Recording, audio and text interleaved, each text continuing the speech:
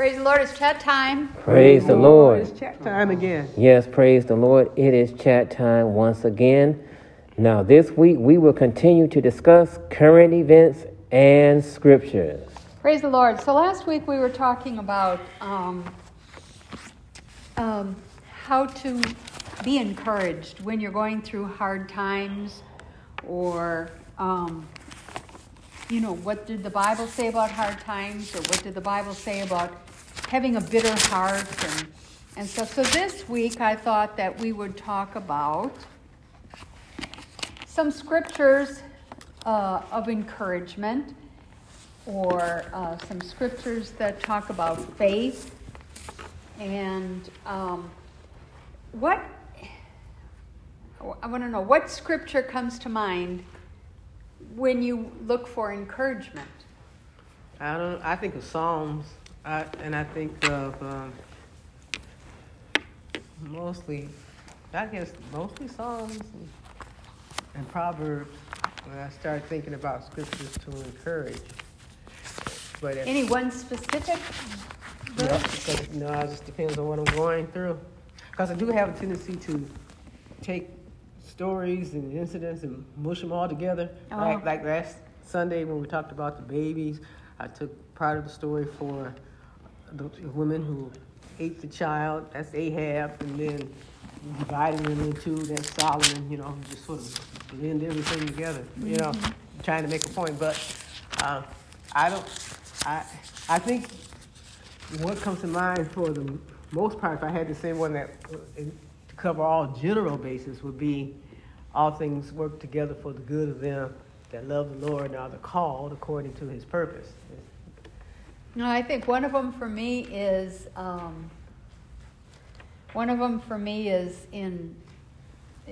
said Joshua, be strong, be of good courage. Mm-hmm. And then he says it again. Didn't I tell you this before? Didn't I command you? Be strong and courageous. Mm-hmm. I mean, I think I fall back on that one a lot. Or I think there's one in Isaiah for me that says that he will hold you with your right hand. Yeah. He's always with you. And the one I think about is he shall supply all our need. I think about that when things seem to be kind of bleak. Certain, but see, with me, it just depends on what I'm going through. Yeah, I guess I think of that one too when I think about, because sometimes I have a tendency of looking at what other people are doing, and how they're prospering and how things are going for them, and and I think, oh, but that's okay, Lord, you're going to supply all my need, right? All my needs. I won't need anything. Right. Whatever the situation I'm going through, you're going to still take care of me. And then I feel, well, I shouldn't look to them because I don't know what their situation is. I don't even know if they're saved. I don't even know if they acknowledge the Lord. Right. Why should I feel Right, use them for a standard as to what is your success or how you're prospering as a benchmark for where you're going or where you are or where you've been. You have to measure yourself by the Word of God. And then, like I said, I remind myself all the time, every day, that God has a plan for me. It doesn't matter what people think. It doesn't matter what kind of situation you're going through. I know God's got a plan for me. Right. And I don't know, I guess maybe that comes from Jeremiah. He has a plan for you. But in general, I'm thinking to myself, God's got a plan just for me. Mm-hmm. It's different for everybody. Right. And what's good for somebody else might not be good for me. Right. Yeah. There's certain. The Word of God, the complete Word of God is for everybody. But there's certain scriptures that the Lord will give us depending on what type of trial or what type of circumstance we find ourselves in. So He knows how to reach us so that our faith comes alive. Right, but I was just thinking that how the Lord blesses one person might not be right for me. Right. Might not be what I need. Right.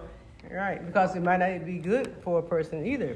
So the Lord, He supplies our need, and all things work together for the good. So I'm thinking,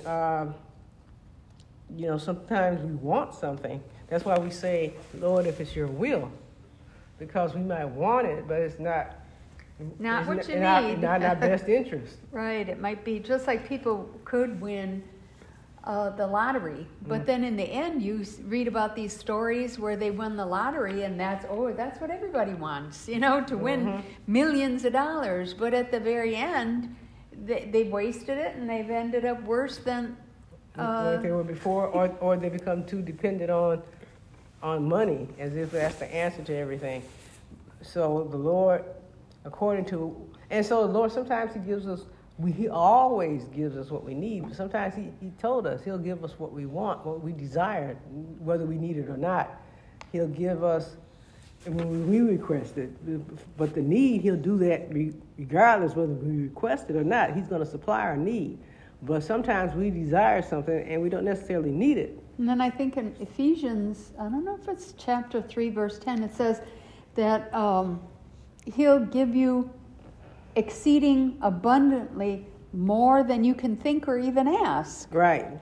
So, if you have favor with the Lord, you're obedient, you'll get more than you can even think to ask Him for, or pray for. And He sees the person has a desire, and it doesn't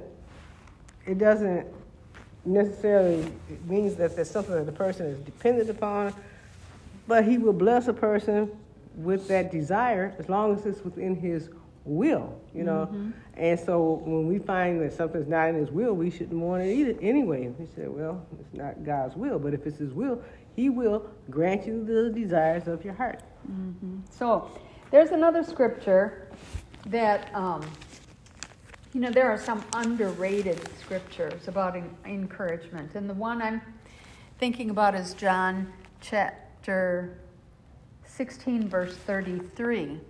John chapter 16, verse 33 reads, "These things I have spoken unto you, that in me ye might have peace.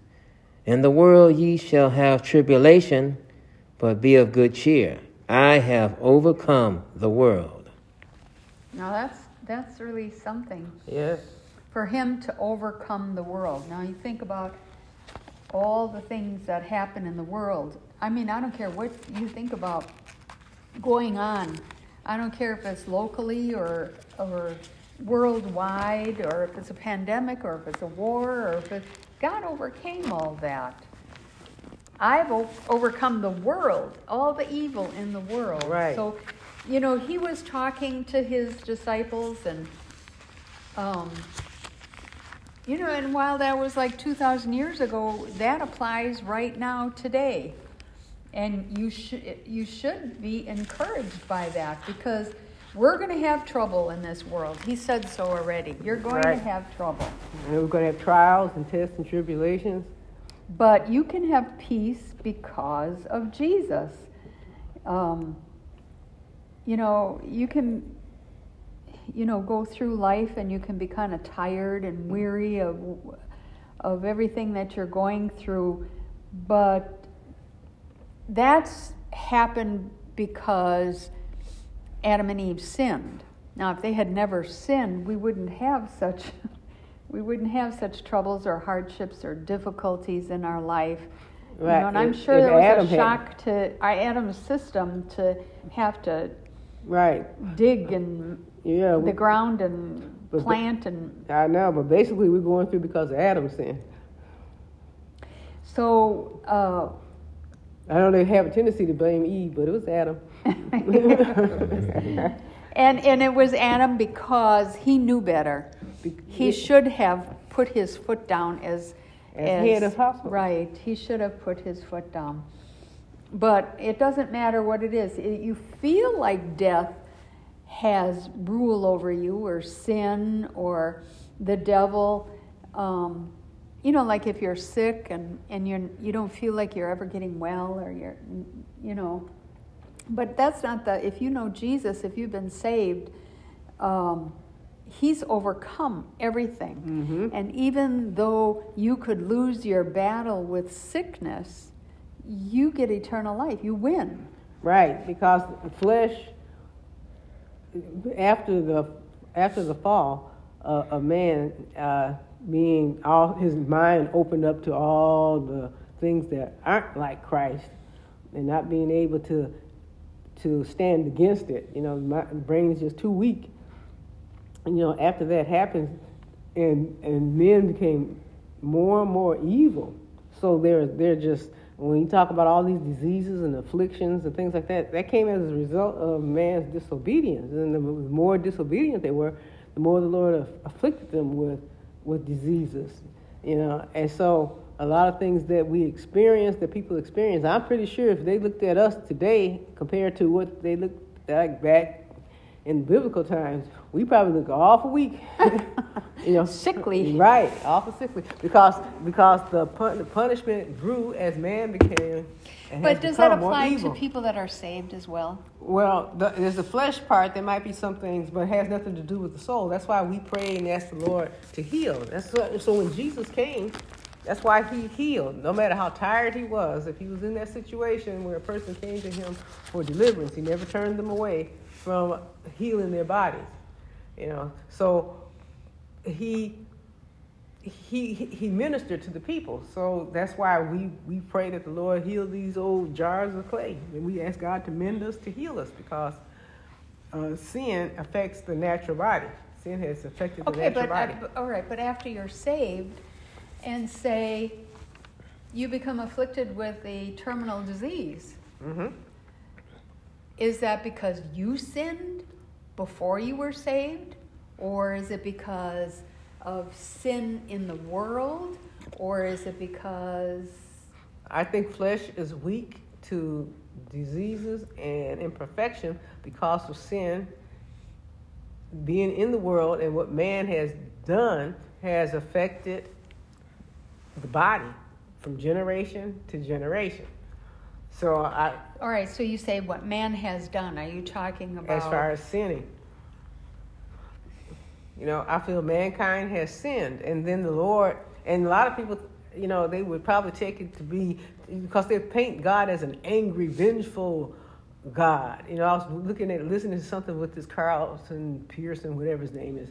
But anyway, it's like they describe God as being an angry God. God isn't an angry God. He's angry with the sinner, you know, what they're doing, but he's merciful. But as man, in order to get man's attention, the more wicked man became, the Lord, in order to get their attention, afflicted them. Just like the Egyptians, they had their own special set of diseases and affliction. Because he told the Jewish people, if you don't do what they did, then I'll spare you their sicknesses, their diseases. He said, but if you do what they did, then you're going to experience the diseases and the sicknesses that they experienced.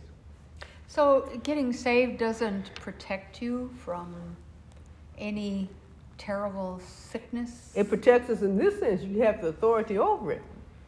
It protects you in this sense that you can pray like Paul did. And then the Lord will give you your answer as to whether or not it's his will for you to be delivered.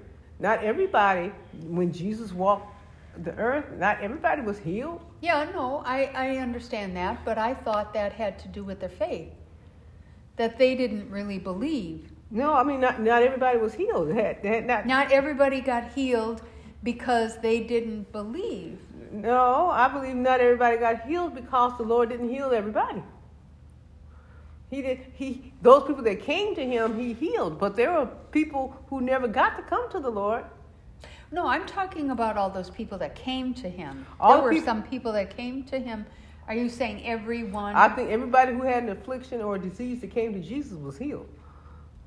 You know, now the people who were asking about eternal life, not everybody that came to him went away satisfied because they didn't want to submit or yield themselves. But when it comes to healing, because even I believe it was Peter's mother-in-law that was sick, and they had to pray for her. She had a fever, and the Lord had to pray and rebuke that fever. So we have a situation where the body is just weak to these diseases because sin has become so prevalent and so dominant that the Lord, in order to get man's attention and to chastise him, the body gets afflicted. So you might not have done anything, but flesh in and of itself is weak to those things. All right, so when life becomes too hectic to control and you're just so overwhelmed, what you're going to have to do is just give it all over to the Lord. Yes, you're going to have to.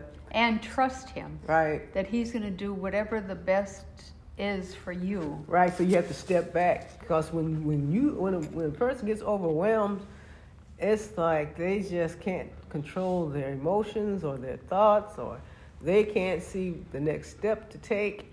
They don't know what to do. They have to step back and remember who God is and that God is in control. Okay, the next scripture I think that people don't consider so much is 2 Corinthians chapter 4, verses 16 and 17. 2 Corinthians chapter 4, verses 16 and 17 reads, "For which cause we faint not, but though our outward man perish, yet the inward man is renewed day by day.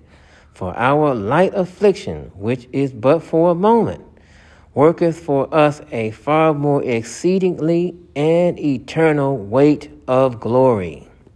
Okay, so what I get out of that is the first thing is that you shouldn't lose heart. Mm-hmm. Because if you lose heart, then you feel like you're defeated already. Right. The second thing is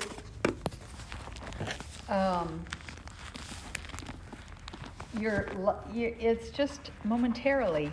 It's a light affliction. I don't know if you can consider I think sickness a light affliction. Well, compared to eternal life it is. But when you're going through a fiery trial. But what he's trying to say, and a lot of people sometimes they forget this world is not our home. You know, since man has sinned, the Lord has come and given us grace and salvation. We're not intended to stay here, not in this world. A new world, a new heaven, a new earth, but not in this world. So a lot of people, when they think of living forever, they want to stay here. You can't. This is not to stay here. I know it's like there are things that you like. I mean, all in all, you don't want to leave because the Lord's really blessed. I told the Lord if He. He's given. I think about this sometimes. He's provided for us to the point where we like it. We enjoy what He has given us. Yeah, but as into the Lord, because I feel like Paul. I told the Lord the other day, if this was all there was, I'd be most miserable indeed. I know sometimes it's terrible, but when you think about, I don't know. Sometimes I think about this. I think about, man, look at all the trees and the parks and the ideas that the Lord blesses us with. Beautiful. He thinks about, it's gorgeous. But I don't want to stay here. He makes it so, He gives you ideas and to make things so that your life is easier and, yeah, but it's the fact that you have to make things in order to make. Even the food you're able to make. You can eat it and you go, this is so good. You bless it and eat it and it's like, oh, this is so good. Which brings me to this point too, because the other thing I was telling the Lord, people have all these diets, all these health foods. By the time they got through naming what you couldn't eat, I said, you're basically living off of air. So, I said, and then I came across the perfect diet. And I said, I got to tell you about the perfect diet. And I said, to get a pencil and paper ready, because I'll give you the perfect diet. The perfect diet is you bless your food, you thank God for it first, and then you bless it in the name of Jesus. That's your perfect diet. So when people tell you can't eat pork, too much pork, can't eat too much fat, don't eat so much sugar, you thank God for what He's given you, and you bless it in the name of Jesus. That's a perfect diet. I have a tendency to eat the same thing in the morning. And the other day I was, I have 2 hard-boiled eggs and an orange, and I have some hot tea. And I'm peeling the eggs and the orange, and I'm thanking the Lord for this. And it came across my mind about the children of Israel when they were in the desert, wandering in the desert, and they were eating manna every day. I told the Lord, I could eat this every day. I thank you for this food. I thank you, and I ask that He bless it in the name of Jesus. Bless it in the name of Jesus. I could eat the same thing every day. I wouldn't. But they crave something different. Like some, people. We've had people come in and say, "You guys are singing the same old song. You're praying the same old thing." Like they told Moses, we're tired of eating the manna. It's like, let's try something new. That type of spirit where God suddenly isn't good enough. Songs giving Him the praise. You sung them 1,000 times. Now it's not good enough. You need to try something new, something different. Yeah, you got to try to attract the youth. You got to try to attract. So you have all this unanointed music, so you're attracting them. But to what? What are you attracting them to? So Carlton Pearson is a prime example of how you groom a child, but you never tell the child you need to be saved. So he went to Oral Roberts College. They groomed him. He was, I guess, a good charismatic speaker, but he wasn't saved. So it's just like people, they don't want to give God the credit because it's been working. It's almost as if something works the same day after day for some reason. Flesh, not somebody who's dependent on the Lord, but this is part of that curse when it comes to the flesh. When your eyes become open to knowledge that's ungodly, all of a sudden the goodness of the Lord isn't good enough. It reminds me of an article I was reading about Joel Osteen once, and the article was talking about Joel Osteen taking over after his father passed away. Mm-hmm. And someone was saying in this article that you can't find any of John Osteen's scriptures or copies of the videos. I personally never looked or searched for it, but everything that his father had done, they stored away, put away, so that it wouldn't be out public or Why? easily accessed. I don't know. You know, and they were saying that it's something like it's like a new generation, you know. That's what I'm thinking. See, I feel like this. If they published his father's work, he'll feel like he's not getting the respect or the attention that he feels like he deserves now that he's the current pastor. So what he does, that's ridiculous, you know, because I hear people talk about the previous pastor all the time. I do it myself because, and that doesn't take away from the other person. It's just like, but when you're thinking with an ungodly mind, when you're thinking with your flesh and not in the spirit, then you're like Saul. David, you know, Saul killed his thousands and David his 10,000. And Saul got insulted, you know, and he felt like he wasn't given the respect that he should have gotten as king. Well, we'll have to continue this next week because this seems good to me. Yes, praise the Lord, and let everything that have breath praise the Lord. Now, today's verse of the day comes from Isaiah 41:10 and Isaiah 41:13. Fear thou not, for I am with thee. Be not dismayed, for I am thy God. I will strengthen thee. Yea, I will help thee. Yea, I will uphold thee with the right hand of my righteousness. For I, the Lord, thy God, will hold thy right hand, saying unto thee, fear not, I will help thee. Now, ain't God all right? God is all right. Praise the Lord. Last week's food for thought is, what is understanding? And the answer is can be found in Proverbs 16, verse 22, and it says it's a wellspring of life. Understanding is a wellspring of life unto him that hath it, but the instruction of fools is folly. This week's food for thought is, what are humility and the fear of the Lord? Hint, the Bible. And that's food for thought.